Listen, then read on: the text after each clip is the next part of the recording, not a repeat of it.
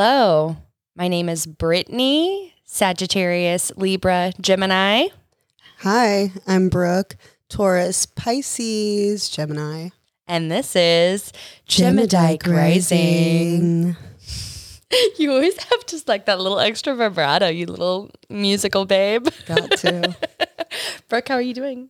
I'm doing pretty well. Yeah, my uterus is fully rebelling against me, but other than that, I'm great. How about you, Brittany? You know what? Just like your uterus, I'm shedding some walls lately. Fuck.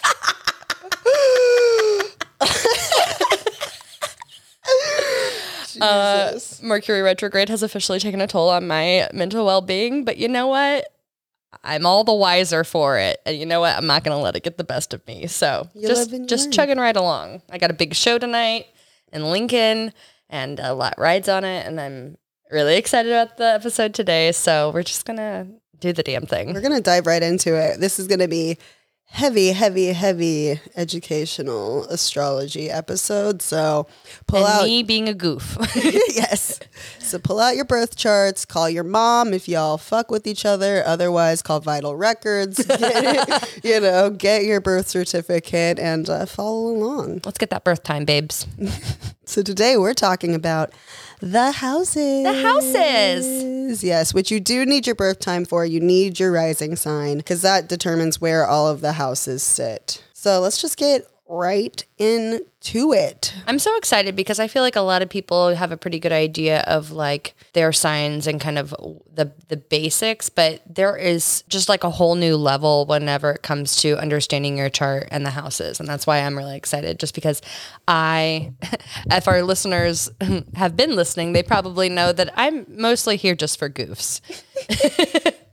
And to gas up the Sages, Libras, and Geminis, but I'm excited to also, learn a little bit. Yeah. You wealth of knowledge, babe. I don't know about all that, but yeah, like the planets are like what something is in your chart, what sign it's in is how it manifests, and the houses are where in your life it manifests, what specific area that those things affect you.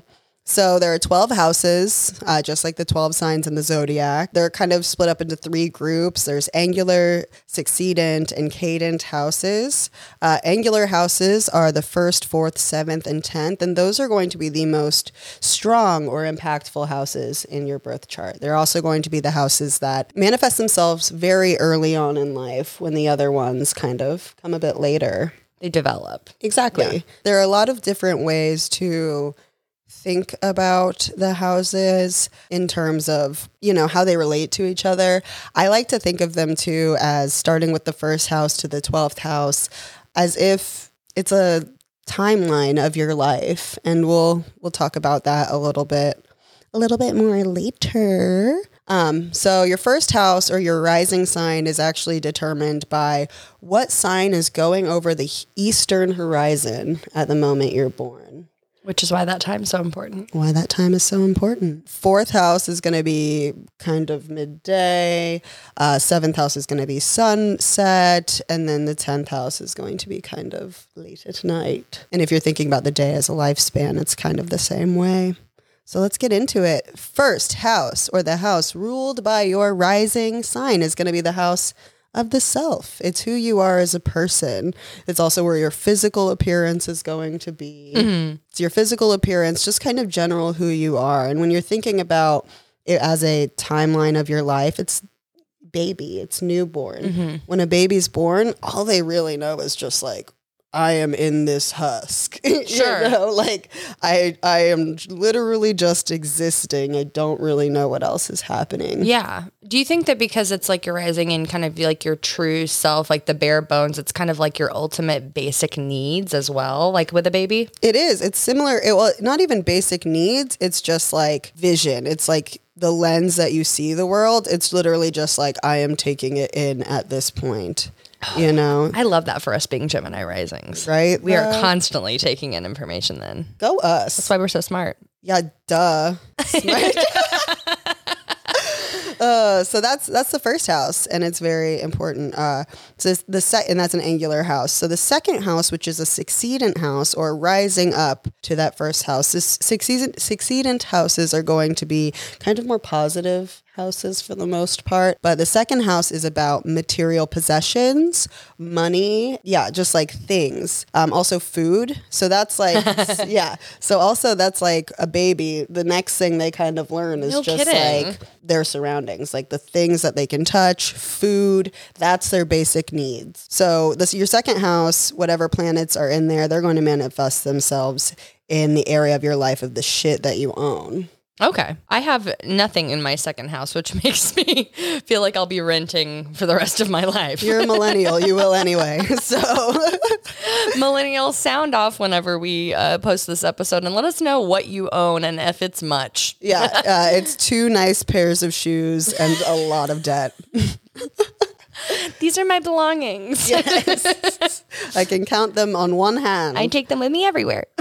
Right? So the third house, or a cadent house, which is falling to the angular house. So the third house is falling into the fourth house. The sixth house is falling into the seventh house. Yada, yada, yada. That's going to be short distance travel. It's also going to be your neighborhood. It's going to be kind of your routine places that you visit and the routine people you see when you think about the next step in a baby's life. It's also siblings, right? Oh, okay, cool. Yeah. So next thing in a baby, it's like the people who are just kind of there all the time, like a sibling, or the cute girl at Trader Joe's, that you see twice a week to pick up oat milk and flowers.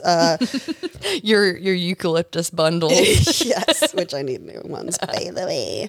But yeah, so when you think about a baby's life, that's kind of the next thing that they kind of start to understand is, these are my siblings. These are kind of the things that I do. We're getting a little bit more into toddler status. Okay. How would some signs kind of like show themselves in the third house? So like Miley Cyrus's chart, for instance, her Mars was in her third house. That's someone who's going to be very motivated by their siblings, their neighborhood, just the day-to-day people that they see. That rings so true with her because she also did like a lot of work with homeless youth. I feel like her generation and like her queer community and her family and her siblings are like very important to her. Yeah. So that's interesting. That is very interesting. The fourth house is going to be your private life. This is an angular house, so it's very important. It's going to show itself very strongly. So that's going to be your private life, your home and your house. Also your family, and that's next step in the baby. You really have an understanding of this is my home, this is my family. So, somebody who has sun in the fourth house is going to be very much, they're going to be a homebody, most likely. Yeah, fourth house is real big. My Jupiter is in my fourth house, which Jupiter is like kind of where you're, at least in my eyes, how I see kind of like where you're divinely protected. And it always gives me a little solace to know that like my family is kind of taken care of and I don't have to be so hands-on with it. That's a relief. Fuck. We were originally going to be talking about family this week, and both of us collectively were just kind of like, yeah, maybe not this week. Maybe some other time when everything isn't going on with the planets now. Yeah. Family a little too close to home. We'll do that another week. The house of the private is, I'm going to keep private. Yes. Thanks. So the fifth house, another succeeding house. This is a really fun one. Fifth house rules creativity. It rules fun. It rules sex, but not like, and it's sex and like romance, but not in the seventh house kind of way. It's more like fun, dating. Flirting. Weird because my Libra moon is in the fifth house. Oh, shocker. Oh, shocker. Yeah, no shit, dude. Yeah. So that's like fun and good times. It's also the house of children. So if you yours or just children in general? Kind of both, honestly. Okay. Kind of both. So if you have really prominent fifth house placements, you're going to maybe have some kids. Kids are going to be important to you. Well, I guess it depends on what planet is in that house. Because if you have Saturn in the fifth house, kids might not be your jam. Your bag. Yeah, it might be kind of, or difficult connecting to children or difficult maybe having children. Sure. That kind of thing. Fifth house is just a generally like party house. Really? Yeah. Not a good environment for maybe children. What are them kids doing in the fifth house? I mean, I know that lots of different parties exist, like literally bouncy houses exist for children's parties, but I just pictured like a kid just like at a rave, like some idiot parent, you know, with those giant headphones on the baby, just like bouncing them. Like, I don't know why they're crying. They never do this. Like, get your baby the fuck out of this rave. Yeah, totally. Let me suck Dance on in the my crystal waters. Oh my God. Let me suck on my ecstasy pacifier in peace, please. Can you let him slap the bag? He really likes to slap the bag. Fuck, that's so funny, dude. But when you think about like the next kind of step for kids or like growing up, that's like at this point, after you kind of know about your home and your family and like where your place is in the world, that's when you start to develop like creativity and imagination. And like, it's also your personality, you know, It's like they're starting to get an understanding of who they are. And what they like and their interests are. I love that it's a progression of kind of like your self growing up too. Because, you know, this is weird, but I remember being, you know, like early childhood, you know, being in like third or fourth grade, having teachers that were like, okay, now it's not going to be so much like a curriculum of learning ABCs, 1, 2, 3s, but like, how do you work best in a learning environment? Like, I remember I had a fourth grade teacher who would let us do book reports in the ways that we wanted to. So we could do like go over the book in a puppet show, or we could write a poem about the book and recite it in front of the class. Like your way of like explaining things to people and like your best way of learning as a child. Yeah, it's like how you're developing your style of expressing yourself. Totally. That's really cute. Super cute. For the fifth house. For the fifth house. Yeah. The next house is the sixth house. That is a cadence house. The sixth house is one of the more challenging houses in the zodiac. So that's going to be your routine, your day-to-day, your coworkers, also your pets. It's kind of the house of responsibility, day-to-day responsibilities in a way. Like in Miley's episode, we talked about how her day-to-day and her routine and her pets with all of those plans that she had in the sixth house, that is super important to her. And if you're thinking about a kid, you know, it's like they're starting to develop the responsibilities at that point. You know, they know how to color, they know how to draw and like, you know, express themselves. And now they're going into like learning how to do chores and, you know, and an allowance maybe. Exactly. Instead of coworkers, it would be like classmates, you know. So they're starting to understand that. It's also a house of like day-to-day work. While the 10th house is about career, this is about the actual day-to-day work that you do. Yeah? Yeah. I'm looking at my sixth house, and it's my Pluto's in Scorpio. Oh, yeah. See, Pluto is a generational a generational planet. So that's 30 years or something like that? Yeah, I think it's 30 years. So millennials, we all have Pluto in Scorpio. The Gen Xers, y'all have Pluto in Sagittarius. So that's one of the things about the houses that is so important for those outer planets. Because, I mean, all of us millennials, we all have Pluto in Scorpio. But where that affects your life is so important. Like for you, that Pluto in the sixth house, that's going to be like your day-to-day routine. Like you're going to be very intense about it. You're going to be, you know, it's also going to deeply transform you, and it's going to be something in your life that will change drastically throughout portions of your life, you know. I kind of love that. Yeah. I like change. Yeah. But it's kind of weird because I've always been the type of person that like wakes up early, gets my day started. Like I like a lazy morning every once in a while, but since I've stopped drinking, like I'm ready to go in the morning now. Like idle hands, you know what I mean? Yeah. So I'm ready to like get up and go and get a project going to keep my mind busy, to keep my body busy.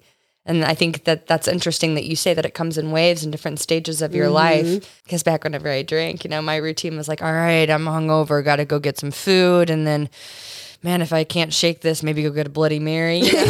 Yeah. A little bit of a different routine, but that's really interesting. Absolutely. Well, and it's, Pluto also rules like obsession. And I know even when we went to LA, we were on fucking vacation and this bitch was out of our hostel at like 6:30 a.m. I'm nuts. Getting a fucking donut and coffee, I'd walk a couple miles before you even woke up. Yeah, before I even remembered I was in like a ready different to, like I city. was ready to go. It wasn't like I was like, yeah, I stumbled out and like kind of walked around for a little bit. Like I got ready for the day and then went out and did that stuff. Yeah.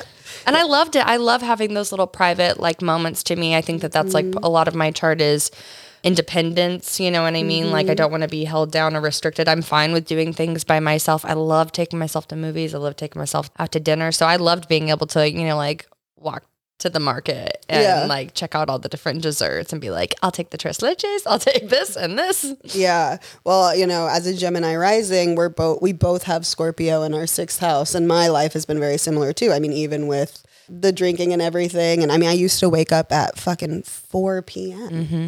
It's still a routine. Yeah. Even if it's not working, it's still a routine. Yeah, definitely. And now, I mean, I work a 7 to 7 job pretty much. And it's very similar in that way. I mean, I'm not getting up willfully at 7 a.m. on the weekend or anything, but it still happens. To each their own. So the next house is the 7th house. It's an angular house, so it's really important. That's going to be your one-on-one relationships. That's going to be partnerships.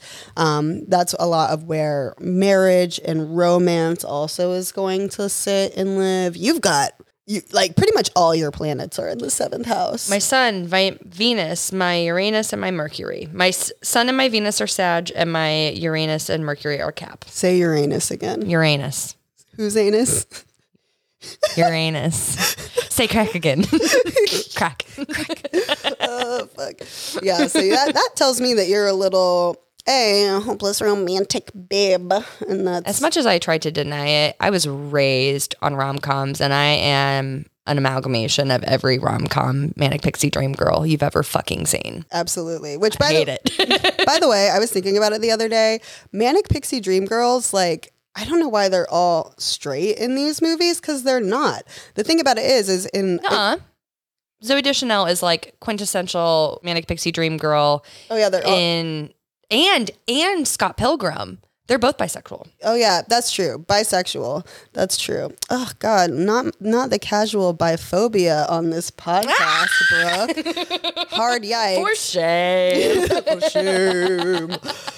But I had to come correct real quick. No, please. Thank you. But the manic pixie dream girls, they need to just date each other. They need to date each other. They have. In some universe, they all have. Yeah. It's some L word shit where like there's a connection between all of them. I want to see a rom-com where they are together. That's all I'm saying. Hollywood, write it. Do your thing. Do your thing. Please Do your don't. thing. Please, a straight man, don't write it. For the love of God. I beg of you. I beg of you. I have so many in the 7th house. Yeah. Do you have a lot in the 7th house? No. Sure I'm not laughing because I want that for you. And like that thrills me. I'm laughing because you're just like, no, this is something I've accepted. The only thing that I have in the 7th house is my true node, which is, it's not even like an asteroid or a planet or anything. It has to do with the phases of the moon. It's like a whole weird thing, but it's supposed to be like fate or like what you're kind of pushing for in life. That's the only thing in my 7th house. So I guess my life will be complete when I like find some fucking person. Ew. I hate that for me. I hate it. I can't tell what part of you is that, but that's just like very, very interesting to me because you are like so squishy on the inside. No, you're right. You are. Squish. I'm very squish. I'm very squish. I know. I mean, you're like, but I don't wanna. I don't wanna. I got my hooves in the ground. It's all the Aries. You're not going nowhere. Yeah. You try to push me over. You try to tip this cow. You cannot. Oh no, I think it's all the Aries in my chart that I'm just like, yo. But that, I've said it before, Aries is the most squish sign, low-key, high-key squish sign of all time. I hate this. When did this become about me? I guess I was trying to share a little bit of yours too. Yeah. Anyways, on to Well, your heavy seventh house, Brittany. Let's continue. Yeah. Well, that's the other thing too. It is romantic relationships, but it is also partnerships. And you and I have talked about this in the past. Like you're very focused on a lot of your relationships, or at least really impactful ones are very much about working with someone one-on-one too. So like you just work with a singular boss. You know, I really do. Yeah. Yeah. It's like you and I, this partnership, we host this podcast. You and Colby, you host a comedy show together. Yeah. You know, that is like a huge theme in your life. So you having that seventh house stellium really tracks. I just really, I think I thrive in that environment. When I think I care too much about what other people think. And if I had to work in a group and I had to keep track of what a group of people thought of me, that's been difficult for me. Like even in restaurants and stuff like that, I've always been the kind of person that separates that kind of work environment with friendships. And in the service industry, that's kind of an odd thing. You know what I mean? Everybody goes out and drinks afterward, especially whenever I stop drinking.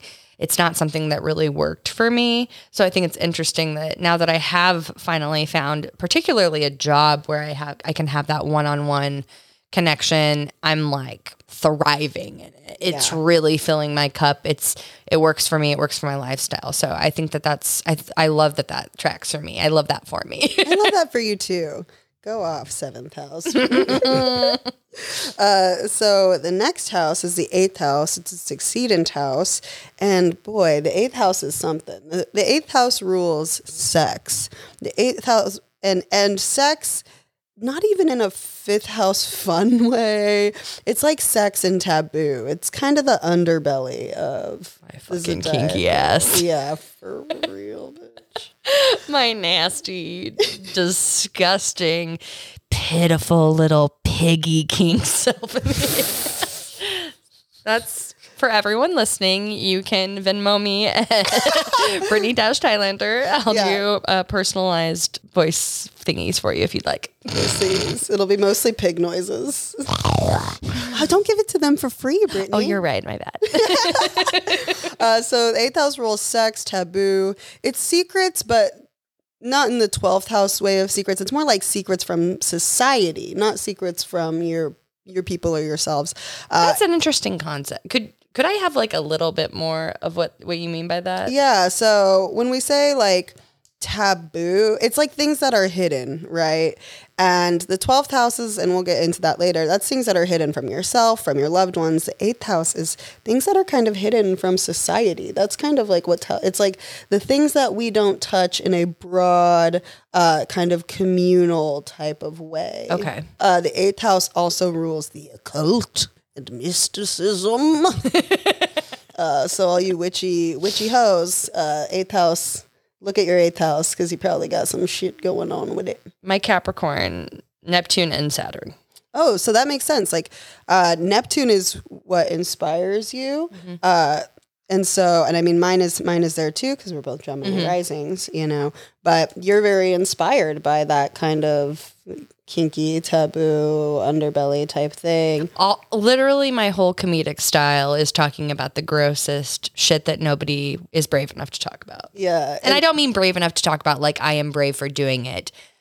What I mean to say is like a lot of people don't want to talk about their BMs into a microphone in front of strangers. Right. I love it. Yeah, it's that I live to see them squirm. It's the societal taboos, you know. And for me, it's also 8th house rules death. 8th house and 12th house have a lot of similarities. It's just kind of the way you view them that they differ. But my Neptune being there, it gives very like goth vibes, you know what I mean? That's me like cutting out obituaries and when I was in high school, you know what I mean? That you just liked, or yeah, ones that I thought were interesting. Who are you? I don't know, dude. You looked at me like a puppy, like I just scolded you. I mean, you should. I don't know. So the 8th house, it also covers inheritance, taxes, and other people's money. So if you are somebody who is financially dependent on others, you might have a little bit of activity in that house. I remember you said something about like my dad once. Like I have something with my dad in a house with inheritance, and you were like, "Do you remember that when we were talking? Was it involving the eighth house? It was involving the eighth house. I don't remember what it was, but it had something to do with inheritance. And yeah, like your dad, because it was like Saturn or the Sun. I don't remember what it was. And you were just like, does that mean my mom's going to die soon? And I was like, no, oh my God, dude. No. Sherry, I know you listen to this every week. You're good. The stars have you. Nothing's going to happen to you, sweet Cher Bear. Oh, Yeah, I got real freaked out. I was like, oh no, like I don't. tears in the eyes. I'm like, no, that's not what I said at all, dude. I'm like, let's back it up. Backtrack. Your dad's gonna die. Yeah, no, Brittany, it's your dad. Your dad is going to die soon. Yeah, no.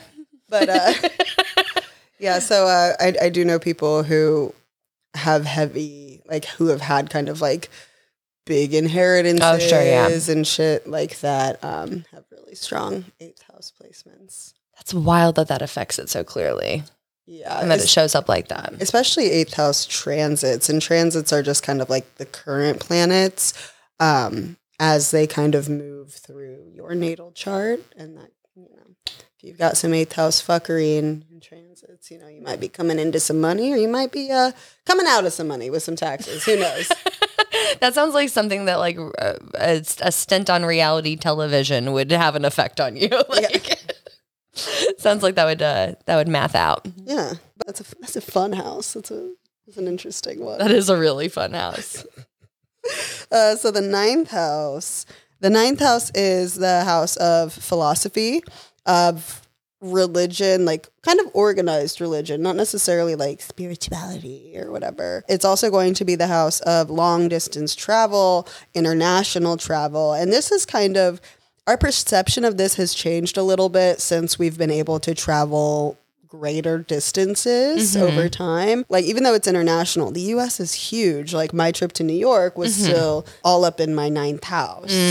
So that's a substantial distance. And it's going to be other cultures. You know, when we think about philosophy, we think about other cultures. You know, what is one of the greatest things that kind of expands our mind and expands our philosophical, you know, leanings is experiencing other cultures and experiencing other people. Other languages fit into this. Astrology also fits into the ninth house as well, because it is more of a philosophical. Do you have a lot of placements in your ninth house? My Saturn is in my ninth house. I love that for you. Yeah. So, I mean, Saturn traditionally is going to be where your obstacles are, where your challenges are, but also kind of, you know, once you go through your Saturn return, which I am currently going through my Saturn return, it's where you're going to experience a lot of strength. I mean, like my trip being so wildly transformative, you know, during my Saturn return, like really made sense that I took that long distance trip and, you know, there were a lot of challenges. I had a lot of challenges growing up with like long distance travel and things like that. You know, I'd never been out of the country. I still haven't been out of the country. Same. But even that kind of blowing my mind and changing my perception on so many things. For sure. Do you go through your Saturn return like once in your whole life? No, you actually go through, depending on how long you live, several Saturn returns throughout your life. It's anywhere between 27 to like 30 years. Okay. Saturn goes back into the natal sign it was in. So I was born when Saturn was in Aquarius, and right now Saturn is in Aquarius again. And so in another like 29 years, it'll be back there, and you go through kind of your next level up with Saturn. Interesting. I think we talked about this. I went through my Saturn return during the pandemic, right? Mm-hmm. Like in the thick of it was like last summer, right? Yeah. Not fun. I relapsed. Yeah. I was the saddest, and just like it was before the election. I was starting a new job. I had finally moved out of my parents' house. It was a lot going on during my Saturn return. And Saturn is in your eighth house as well, you know, which is a house of, you know, kind of the spooky-ooky. The fun house. Yeah. Yeah, a literal carnival fun house. A literal carnival fun house of like altering your perception of things, and are they what they seem? Yeah. Eek! Okay. Eek! Doing the Kathy comic right now. Ah! back with my my hair God. standing up. Yes. So that's the ninth house. 10th house is going to be the house of career and reputation. It's going to be the house of your, like what mark are you leaving on the world is the 10th house. It's also an angular house, so it's going to be a heavy hitter. It's also where your MC will often lie, kind of depending on which house system you're using, which, by the way, when you are looking up your chart and you are trying to figure out your houses, you're going to get prompted of what house system you want to use. And what house system means is how the houses are organized. There are many different kinds.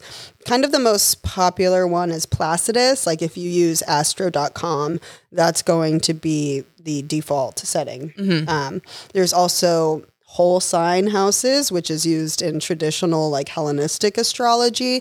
And it kind of doesn't really matter which one you use. It can really shake I was going to up. ask you which one you prefer. Just If I'm looking at a birth chart, I'm using Placidus because it is a little more specific. If I'm looking at transits, I look at whole sign. because I see a lot of videos on TikTok. There are some accounts where they're like, this is, what Joe Biden or like Trump is going through right now, and kind of like predicting almost like their future and like maybe their demise and stuff like that. Yeah. Like I saw a video last year and essentially like the attack on the Capitol was like in Donald Trump's chart. Yeah, totally. In his transit chart, right? Yeah. Yes. So most predictive astrology is going to be used with whole sign houses because most predictive astrology is going to be traditional astrology, is going to be, like It's Hellenistic. So most of the time, if you see like a TikTok or a horoscope where it's like, okay, Gemini risings, you'll be going through this. They are 99% most likely using a whole sign house system. Interesting. Okay. I was so curious about that. I'm really glad we got to touch on that because that provides a lot of insight. I really am into that. I'm always wanting to know what to expect. And it brings me like comfort knowing that. Definitely. There's this really great... Even if it's something bad. Yeah. There's this astrologer I listened to who was talking about whole sign versus Placidus house systems and using it almost as a, not divination tool, but it's like interpretive. If somebody's coming, they were saying if someone is coming to them with a Placidus house system, they read it like that, whether or not that is their what they prefer to use. Sure. Because that's like what the person getting the reading kind of needs to hear. And it can wildly change. Like if we're using Placidus on my chart, it puts my sun in the 11th house, which is the house of community and friends and like all this stuff. But if we use whole sign, it's in my 12th house, which is not that. It's more hermit almost, right? It's extremely hermit. So, but is that a generational thing? Would that apply for both you and I, or just you? No, okay, just gotcha. me, because I'm a Taurus sun, and Taurus is in our shared 12th house as Gemini risings. I see. Yeah. It's clicking. It's clicking. It's all coming together, baby. But I do honestly relate to both of those interpretations. I am a very kind of like deeply private person, even though I am like fucking out there. It's so funny. I went to a wedding yesterday and my friends were all like, Brooke, you weren't the first one to leave. Like I will always be at the function, but I will always leave after like 2 hours. It's like, I'm like, oh, it's my time to go. I can't be here anymore. That was enough, I think. Yeah. So, I mean, you can read it anyway. It's just kind of up to you. It's what you need out of it. I mean, honestly, that's kind of what so much of astrology is, interpretation, and you take what you need and you leave what you don't. Yeah. And a lot of our gross generalizations on the signs are also that. Take what resonates, and whatever doesn't, then it's not for you. Not to mention, it's like the diver you deep into The deeper you dive. The diver you deep into. The diver you deep. The diver you deep. The deeper. The deeper you dive into astrology and the more knowledge you gain, the more other kind of factors and variables will play into it. So it's like you can say, oh, that really doesn't feel right to me. But then when you learn about aspects, you're like, oh, this is square this other thing. And that's like why it feels like that doesn't apply to me. I have a friend who is a huge Leo stellium, Leo sun, Leo moon, all of, like Leo Mercury, Leo Venus, all of this stuff. And she is like, you would never imagine that she was a Leo. When I first looked at her chart, I was like, is astrology real? Because this makes no fucking sense. But she comes off as like a water sign or something. I mean, she's an Aquarius rising and she feels like an Aquarius very much. But all of those planets, and sorry for calling out your chart online, I love you, or on this podcast, I love you so much. You know who you are. But all of those are square her Saturn, which is a challenging house or a challenging planet, excuse me. So it's going to be very much, that feels different for her. It's like almost like those Leo placements and like getting that attention and getting that whatever is, some of those aspects are going to be challenging for her to like kind of come into, you know, and to lean like, into. Exactly. And it's not until like her Saturn return that she kind of fully lifts into that. Once you lean into it, you kind of succumb to it and are able to deal with it. Yeah. Moving forward. Exactly. So little rant about house systems and whatnot. No, I think that was good to get some clarity on that. Definitely. Yeah. So build your chart on astro.com and, you know, find out what you see. So the 11th house is going to be the house of community, friendships, kind of your bigger umbrella sense of society. I have my Mercury, my frickin' Venus, and my sun, if we're using Placidus, in the 11th house. So friendships are huge. Yeah. Community building, huge. That's going to be a succedent chart, so relatively more positive. So it's like if you have heavy 11th house placements, it's like if I want to find you, I'm calling your friends, man. You know, those people also with 11th house, strong 11th house placements tend to be like organizers or tend to be. I was just about to say. Yeah, like very much into community growing and living in like very outreach and. Definitely. They have their finger on the pulse. It's something that really matters to them. If their community isn't thriving, they don't feel like they're maybe thriving. Yes. Okay. Like that has big Virgo energy. In a lot of modern astrology, they relate each of the houses to a zodiac sign just in the order. So this is the house. But I try to kind of stay away from that because I feel like it can limit us to being like, oh, the 5th house is related to Leo, so it's going to be all the Leo things. And while there is some... It compartmentalizes it a little bit too much. It simplifies it when it's so much more nuanced. Exactly. But it's a little bit of Aquarius vibes, the 11th house. Oh, 100%. Bigger picture, community, that kind of thing. So yeah, 11th house is going to be that. 12th house. The 12th house is, the big ooga booga, the big spooky ookie of... the ookie spooky, yes. A little kooky. Alyssa Edwards. You know what I'm talking about? Yeah. I was thinking Addams Family when you said spooky ookie. A little bit kooky. Yeah. Oh. Yeah, maybe Alyssa didn't say that. I digress. 12th house. I think she did say that, but I think she was doing like a Halloween type thing. She was. It was on Alyssa. Yeah. Like explains it all. Alyssa's secrets. Alyssa explains it all. Oh that was a missed opportunity for Alyssa Edwards. If you end up using that idea, Alyssa Edwards, since I know you listen to our podcast, I expect pay up. Yeah, drop your Venmo again for the people. But the 12th house is a cadent house, and it is, like I said, the 6th house and the 12th house are kind of the big oofs of the houses. So 12th house is going to be, they call it the house of the undoing and the house of the unseen.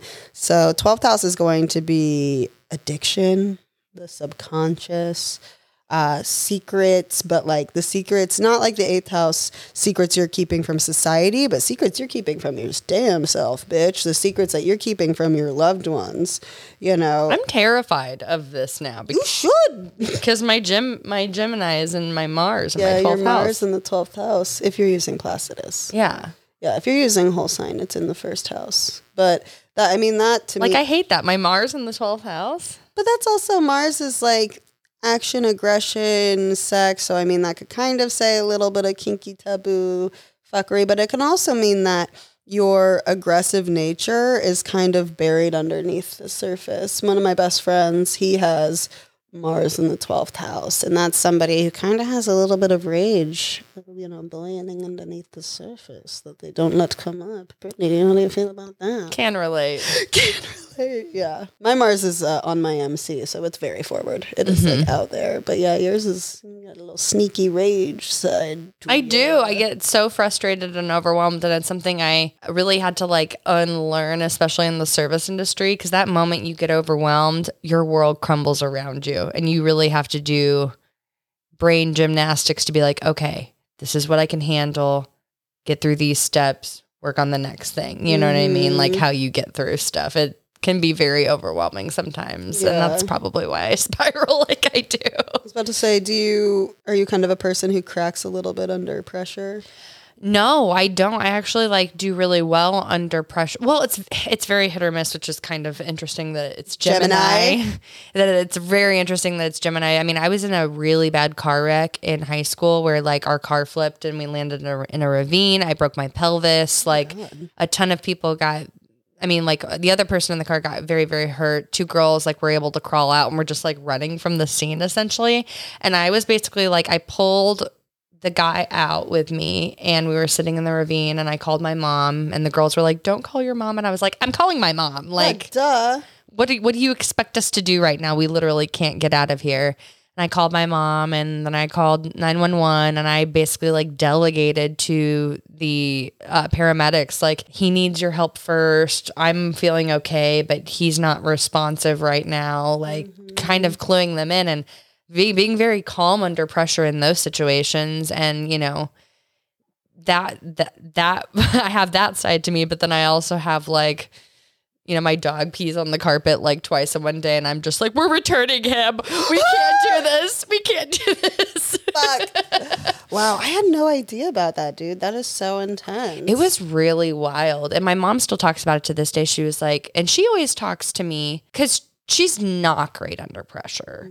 And she always talks about that moment where she's like, yeah, you're great under pressure. You always wait until the last minute to do a project and then you bust it out and then it's perfect. And she always highlights those parts of me, which I appreciate. But at the same time, you know, sometimes if I'm in a bad brain space, I can do some fuckery. You know what I mean? That, you know, you can move past or maybe you can't, you know what I mean? I can do big action from feeling frustrated or hurt. Whenever I'm in a place of hurt, I often hurt, which is not something that I am proud about, but it's something that, you know, you kind of got to deal with like shadow work and stuff like that. So it's interesting to me that, you know, that's in my 12th house and it's probably the grossest placement maybe of mine. I wouldn't say gross, challenging, but you know, challenges are really just opportunities in disguise. Sorry. I sounded like a motivational poster. You did. Little kitty hanging on a branch there. Yeah. Hang in there. Exactly. Hang in there. Yeah. 12th house also rules like mental health, you know? It's like the shadow. Is such a deranged replacement. Well, Mars there is not so bad. You know, it's like sun and moon, the luminaries in the 12th house are really tough because it's the house of shadows. It's the house of the unseen. And the luminaries are about being seen. Yeah. You know, they need that to thrive. Sun in the 12th house placements and moon in the 12th house placements are going to feel like they're never quite really understood. No one really ever quite sees them. And I have a couple of friends with that placement. And it's funny because we tend to kind of find each other in that way. It is like the luminaries in the 12th house is a tough placement. So if y'all got them, I love you. Rip. Rip. It also rules like I said, the subconscious, but like other planes as well. It rules spirituality, not like 9th house religion, but spirituality, your relationship to your higher self, your guides, like that kind of shit. 12th house placements are also very psychic and intuitive. So you having Mars in the 12th house is really like you act on your intuition and you trust that shit. I mean, boy, do I. Sometimes it's the only thing that I feel like I can help keep me safe. And having that Gemini, like constantly taking in information, you know what I mean? That's how I can feel like I have my finger on the pulse. Yeah. And that's why like anytime somebody tries to bamboozle me or gaslight me or takes away that, like, the tool that I have to try and understand and like figure out what's going on whenever I'm trying to be deceived. Like, if that trust is broken, done. You know what I mean? Definitely. It's interesting you said keep you safe. That intuition keeps you safe. When Mars is our fight or flight reaction. So that makes perfect sense that's how that 12th house placement manifests itself for you. It's difficult to navigate, and it's definitely something that I feel like I'm going through right now, you know, just with, you know, relationships, not just romantically, but, you know, relationships with like comedy and stuff like that. And, you know, trying to figure out my place, trying to be the best partner and the best, you know, member of like this community that I can be, even though I have the tendency to be like selfish and want to protect myself at all costs. It's about that like vulnerability and putting yourself out there and like really trusting and hoping for the best. Yeah, definitely. I just had a thought too, about, because I kind of left behind where the zodiacal wheel and like where it leads up in your life was about the 6th house. But like 7th house is like you start to develop those one-on-one relationships, best friends, romantic stuff. 8th house, sex. 9th house is higher education as well, which is something I didn't touch on. So like college and shit like that. 3rd house, I forgot to say, is lower education. So like primary school. 10th house, careers. 11th house, broader community. And then 12th house is other realms and like death. So when you die and then you go back to square one. Just the whole journey. It's so humbling to kind of like go through the houses and see that we're really all just like on this path and we're really just all trying our best. Yeah. It makes everything feel so much less personal when you're feeling, you know, sometimes targeted or something like that. It's that everybody is going through their own shit. And maybe things feel a little less personal when we accept that and we are more mindful of that. Definitely. Well, and it's also too, like, I think it leans to a little bit of more acceptance within yourself and within, like how your life is kind of going, you know. It's like, oh, I'm so like this. Why am I such a homebody, or why am I so whatever? It's like, bitch, you got like 4 planets in the 4th house. What can you do? You know, just like lean into that. And everybody does have these places within their life that mean a lot to them. And, you know, they feel really, really strongly about. And we are, like you said, kind of on this collective journey. And yeah, it's not personal. It's just life, bruh. Yeah. Ugh. That's the houses, baby. That's showbiz, baby. Burning down the house. I love that. All right. So up next, we have my favorite segment. And my favorite segment. And probably your favorite segment. Yeah. And that is Celestial Celesbians. So this week on Celestial Celesbians, it's actually really funny. It's hilarious. We recorded this last week, and spoiler alert, we're doing Megan Fox. We recorded it last week, like the day before the GQ interview came Simpler out. times, honestly, when Last week. simpler times before the GQ article, cringe as fuck interview dropped, when Megan Fox and Machine Gun Kelly were just a vampiress and a small Victorian man that she was sucking the life out of. But boy, have things changed. Yeah, we were like, we have to re-record this segment because so much was just even more clear. It was just, yeah. Well, we made some discoveries about Machine Gun Kelly's chart, too, that I think we're going to have to dive into. Brooke, what do you think? I've been devastated. I've been so devastated. Yeah, so on the bright side, you and Megan Fox would be very compatible. Cool. That is a silver lining. I recently learned that Machine Gun Kelly is also a Taurus sun, Pisces moon, and a Gemini rising. Also has his sun in the 12th house. Also has a Pisces stellium. You were born in 91, right? 92. Was he 91 or 92? I don't know. Tattooed on his belly. I can't remember. Yeah, I haven't studied his belly as of late, unfortunately. I would have loved to go my entire life without knowing that information. I listened to this TikTok sound where Megan is like describing his chart, and I didn't know it was them. It was just the sound, and I'm like, who is describing my chart right now? And then I looked at it and I was like, oh no. I was like, oh God, am I weed? am I weed? Brooke, who are you? You smell like weed. Oh, I am weed. Okay. You know what? Upon first viewing the article, I thought, they like really just they get it. Like they're very self-aware. They know how cringe they are and how unmatched, like how mismatched they are. You know what I mean? I do not believe they are mismatched at all. Anymore. No. Yeah. I think they are perfectly matched, and that's even worse, honestly. All right. Well, should we just go ahead and dive into her GD chart? Yeah, let's dive into her chart. I mean, honestly, I do love Megan Fox. I don't love. It's very similar to the Queer Spaces episode a few episodes back, where it's like you don't get to just like be here, be in these spaces, and then like go home to your like racist, fucking homophobic boyfriend. It's like very that. And there were like lots of TikTok. They came up on your For You page more than my For You page, but lots of videos about Machine Guns Kelly. Machines His past and some really ridiculous things that he said.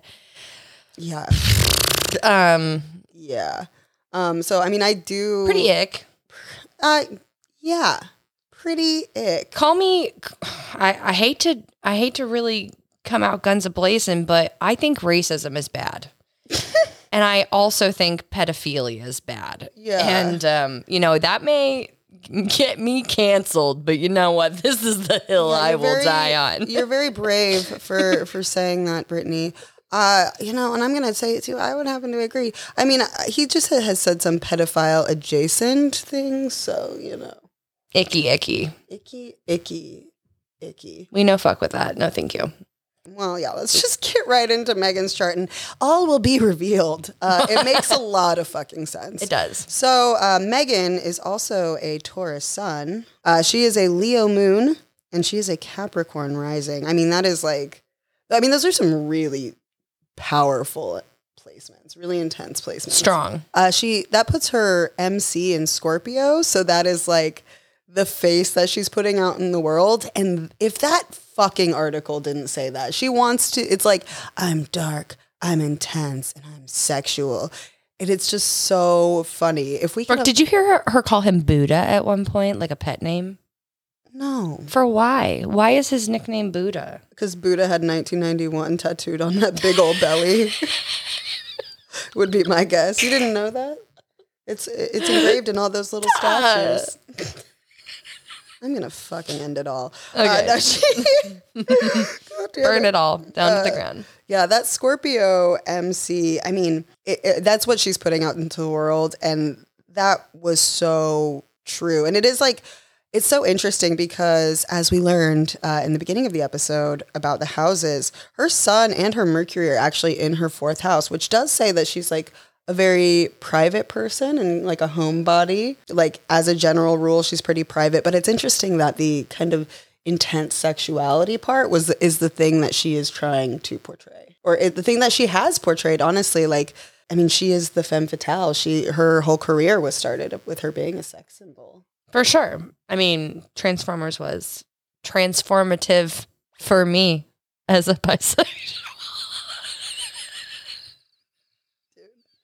When she lifts the car hood up, come on. That's an iconic moment. That was on every little like teenage boy's poster in their room. It was my desktop background. In school. Homie, how did you not? No, we can't. I missed a lot of the flags too myself. So yeah. I'll let you have that one. I'll let you fucking have that one. I mean, her Pluto is like right by her MC too. And that is someone who is going to be very polarizing and also like feeds a lot of obsession from their reputation. I mean, it's happening right now. That article came out and everyone went fucking nuts. And it has been very polarizing. Oh my gosh, memed to shit. And I quite frankly enjoy them. All of the are you weed? I am weed. Or like So funny. you smell like weed, I am weed. I saw like a Notebook one. Yeah. I saw a Princess Bride one. I saw a Sopranos one that was like, you smell like gabagool. And he goes, I am gabagool. Brilliant. But like it is also polarizing. I mean, even early in her career with Transformers and Jennifer's Body, which Jennifer's Body to me is still one of my top 5 favorite movies of all time. There's no amount of cringe that will make that movie not hit so hard. I'm so glad people are like circling back around and coming to like a different generation, or like a more of like even our generation, a more evolved like mindset, are reapproaching it and like giving it another look, because it is rich. It is just, but it's camp. Like I think a lot of people didn't understand originally that it's camp as fuck. It is truly high camp. High camp. It's so funny because it was actually marketed to teenage boys, which is the absolute wrong place to do that. Diablo Cody? Diablo Cody, yeah. Yeah. Did she write the screenplay? Mm-hmm. Okay, cool. Yeah. I mean, it's amazing. And it's so funny too, because I remember the first time watching it, I was just like, dude, Jennifer and Needy are like gay for each other as hell. They are in love. It's very clear. And I saw this TikTok recently that it like the whole movie is about Compet. Like the entire movie is about Compet. Like Needy and Jennifer like are the only real. They're like the only real connections. Like at least Jennifer has. And the movie starts with them kind of like distancing themselves, and Jennifer is like literally gaining power from from being a succubus to these men. Like her relationship to men is truly just a power exchange. Exactly. And I mean, in our society, like being heterosexual, like your proximity to men is power. And safety. And safety. Oh my God. And safety. Absolutely. Like, and I mean, because ultimately that's like what privilege is. No, but like for real, it was very, very clear that they were gay for each other. And like, there's a part where they're holding hands at the concert while the spell is being cast on Jennifer or whatever. And as soon as the men like have a hold over her, she like lets go of Needy. Yeah. Which is so symbolic and good. But it's so high camp. It's so funny to me. It's very dark humor. A lot of you probably won't get it, but but it's very fun. She was so good in it. She was so good in it. I mean, so funny too. Like, and got weird. Like was cool with getting really weird with the horror and gore. Yeah, her Mars is actually on her ascendant, like literally on her ascendant, and that is like driven, like willing to go there. It's also funny because Mars on the ascendant, it's like Mars is like our fight or flight response, but it's aggression and like sex. For her to be the sex symbol, having Mars on the ascendant is like absolutely it. And a Scorpio MC, absolutely it. Honestly, her entire chart is like one of those charts you look at and you're like, oh yeah, no, this is. Oh yeah, that checks out. Everything, every single placement. I bet when Megan, like as far as, entertainment being perceived, like being a movie star, whatever, I feel like whenever she leans into that sex symbol role, she's able to like really own it whenever she leans into it, because even in the movie, like This Is 40, she like is a cash, like a salesperson at this boutique that Leslie Mann owns.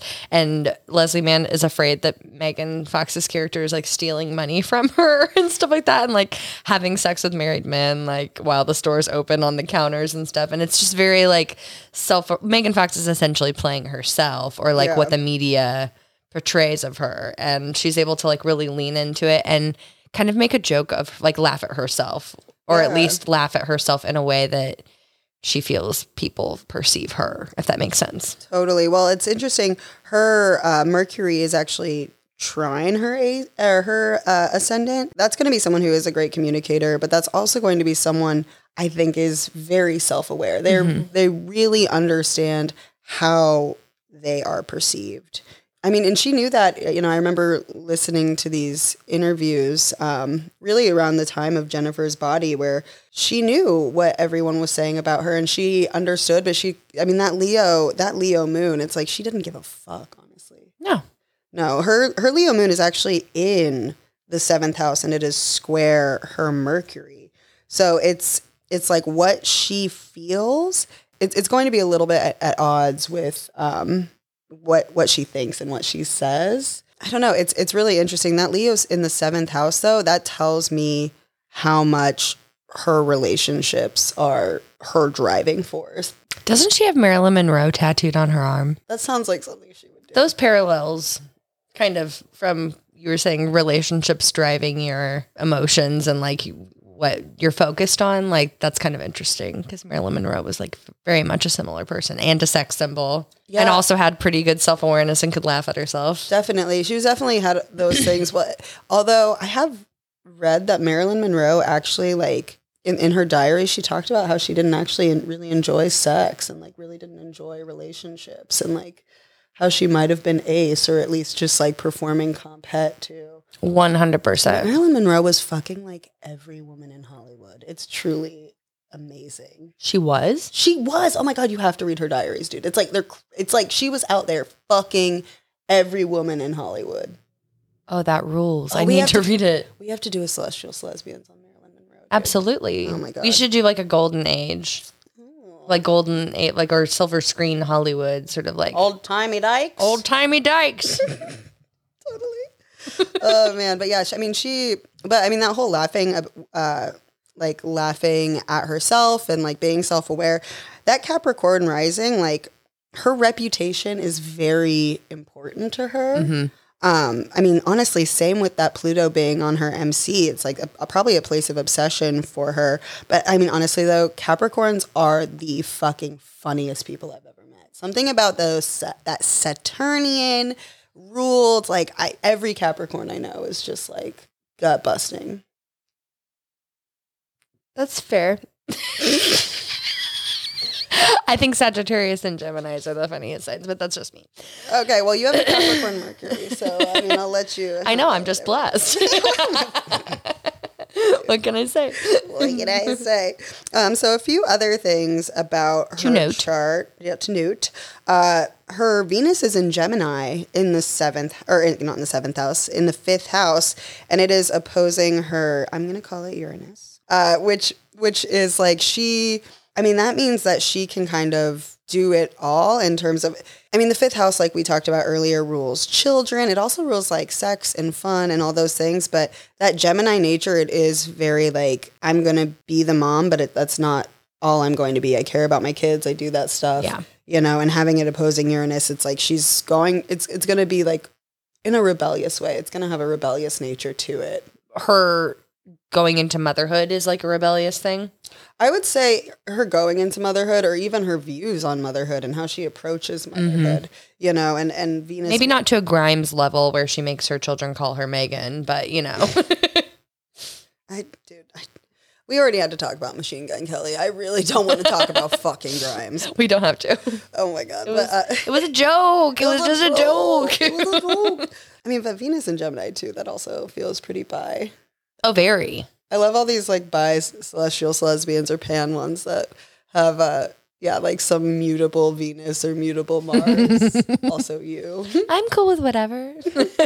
I'm down. Pretty open. But yeah, Venus is like what we value and what we love too. So her relationship with her children is very important to her, and doing motherhood how she wants to is very important to her, and having fun and like sex and expressing herself is also very important to her. And her Venus is trine her Jupiter, or excuse me, not trine. Oh no, it is square her Jupiter. So Jupiter being like abundance, all of these things being square her Venus, it does seem like her relationships and how she loves and all of these things are going to kind of be fucking with her a little bit in terms of like getting hers in a good way. And I think that makes sense with her last relationship because her relationship with like the father of her kids was pretty toxic, right? Like, I'm not super familiar, but I can only imagine that if she's an open bisexual and he wasn't supportive of that, that could be a deal breaker for somebody like Megan. Yeah. Well, like her moon, her emotional sense, how she is nurtured is in the 7th house. And in Leo, is a fixed sign, so that is going to be someone supremely loyal, and her emotional drive is around those partnerships. She's the alpha in the relationship for sure. And that, or at least that's what makes her feel comfortable. Yeah, I mean, it's definitely Leo is a leader, but it is like she's probably going to be with someone longer than she needs to, and she's, you know, it's going to be like the priority in her life. And I mean, I think we can even see that with this resurgence of, you know, she kind of went in the shadows with that relationship, and now she's with someone who they both kind of are getting off on being out in the spotlight and stuff, and so now she's kind of like doing that. What, not a voyeur, it's the other thing, a exhibitionist. Yeah, it's a very exhibitionist sort of thing. I think they really like being memed and talked about, and that there's a buzz around them. I think that that's probably, I mean, I can only imagine a very thrilling thing when you're a very attractive person like Megan. Yeah, it's so funny too. Like Machine Gun Kelly has a Pisces MC as well, and that's somebody who wants to like come off as deep. Not that I would know anything about but yeah, the Pisces and the Scorpio MCs together make a lot of sense, that they are doing this whole like twisted, dark little dance, demonic. That was so evident from their GQ interview too. You could just tell that it's like that couple. If you ever go out with a couple and you're at the club or something like that, and then all night they never call each other babe whenever they're at home together, but whenever they're out, they're like babe, baby. No, at home they're calling each other Buddha. Yeah, like, hey, Buddha, like, you don't, what is this? It's not real. You don't say that. Please tell me you don't say that. So her son live and let live, I suppose. But. Live and let live, you know. She seems like she's having a really good time. I'm glad she's out in public again. I mean, I missed that hot face. I missed that hot face. And I feel like 2021 has been the year of like, fuck it, I'm going to date somebody dumb, you know? Like between Megan, between Kourtney Kardashian and Travis Barker, just silly little combination. Jennifer Lopez going back to Ben Affleck. It has been like the year of the bad bitch being like, you know what? I'm tired and I'm going to have a little bit of fun. And you know what? Can't get mad at that. I cannot get mad at that. I'm not going to get mad at anything these people do, but, you know. You know what? We've all made poor choices. And you know what? Yes. We've all made poor choices. And you know what? They're going to figure some stuff out. Yeah. I have every confidence they will. Yeah. She'll figure it out. Yeah. She'll figure it out, right? Yeah. She'll move on to the next Taurus, Pisces, Gemini. Devour them. Oh, no. Me. I hope Megan Fox doesn't listen to this podcast and find out that I am the same chart as Machine Gun Kelly, only less shitty and cuter. Yeah, I got over the whole trying to be dark and twisted in like middle school, so I'm not done. I'm not done yet. I'm just getting started. You ever seen the movie The Joker? Did I ever tell you about me going and seeing The Joker? No.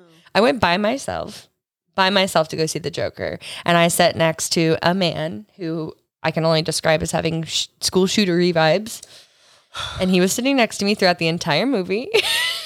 And every intense scene that would be like a shooting or like a beating or something, he would just say underneath his breath, "Oh, savage." And I was like, just like in between every scene, just glancing at the exit signs, like, okay, and that'll be my route out of here. Maybe if I give him half my milk duds, he won't. Oh my God. That is the worst thing I've heard since Machine Gun Kelly's birth chart. For real. Her Jupiter is trine her MC, so being the face, like she was the face of that femme fatale thing. Miley has that same placement. Ornery little placement. And yeah, I mean, like, her chart is nice. You know, it definitely says who she is and kind of how so much of her chart being like her Scorpio MC, that Capricorn rising, is about like how she is looked at. Mm-hmm. She is a polarizing figure, you know, and people do want to talk about her. And she manages to embody all of the things that people think she is. But I mean, there is, you know, not to quote Transformers, but more than meets the eye, you know. Pew pew. Yeah, and I hope she just gets it together and stops dating fucking racists and guys who say gross things about minors. If we could, okay, let's play a fun game. Who would we, if we could set Megan up with a lesbian or a queer, who would it be? Me. Besides you. Oh. And besides me. Oh, okay. I mean, maybe it's just like living out Jennifer's. Oh, wait, she's not a lesbian. I was going to say Amanda Seyfried. Is she queer? Maybe. I don't know. I get major queer vibes from her. I don't. You don't? I wish. Yeah. I think she is married to a man. That doesn't mean shit, but like, I just don't, she doesn't have that thing about her. Sure. I could picture Megan with a musician. Oh, totally. You know what? If she's looking for like a little fuck person, I bet her and King Princess would be a great match. I don't know. Why do I hate that so much? I think it'd be, I hate that so much. Ugh. They would be like just the same as this whole Machine Gun Kelly thing, but just in a more like indie way. Yeah. Which is maybe an improvement. Maybe an improvement. Who's to say? I'm definitely not going to say. I don't fucking know. I would say her and... I'm thinking a musician. Nobody too serious. It's got to be fun. Maybe Carrie younger. Brownstein. I can't imagine Megan dating an older woman. Megan Fox and Melissa Etheridge. You can see her dating an older woman? You can? I think I could, yeah. Maybe. I think I could. I think that Capricorn rising, something about it says like she'd be okay with a mommy. Megan is mommy. That is pretty true. Megan is mommy. Yeah, what do you think Megan's fruitiest placement is? That fucking mutable, the Gemini, what is it? Gemini Venus? Yes, absolutely. Yeah. That's bisexual as fuck. That is pretty fucking bisexual. I think Leo Moon is pretty queer as well. I think it's the perfect queer placement for her, to be honest. You're very right in that, because I think that, and it's just something that she's always done. She's leaned into that Leo because she's gorgeous and she knows what works. And by golly, good for her. Good for her. Get that coin. Get it. That little penny. Well, Brittany, is there I think that's everything. I think that's all of it. That's everything. Oh, can I plug something really quick? Please do. Okay, I host a queer comedy strip draglesque showcase at Barrel of the Bottoms. It's happening this Friday at 9 p.m. It's going to be a fantastic lineup. We have Caitlin Rounds, Colby Cusick, Susanna Lee. We have some local drag and burlesque performers. It's going to be a whole lot of fun. It is truly like the most fun, like most inviting, queer, like unhinged experience. You should go. It's really a lot of fun. You can go to my link tree in my bio on Instagram and buy a ticket. It's going to be $15 beforehand and $20 day of. So grab a ticket, bring your friends.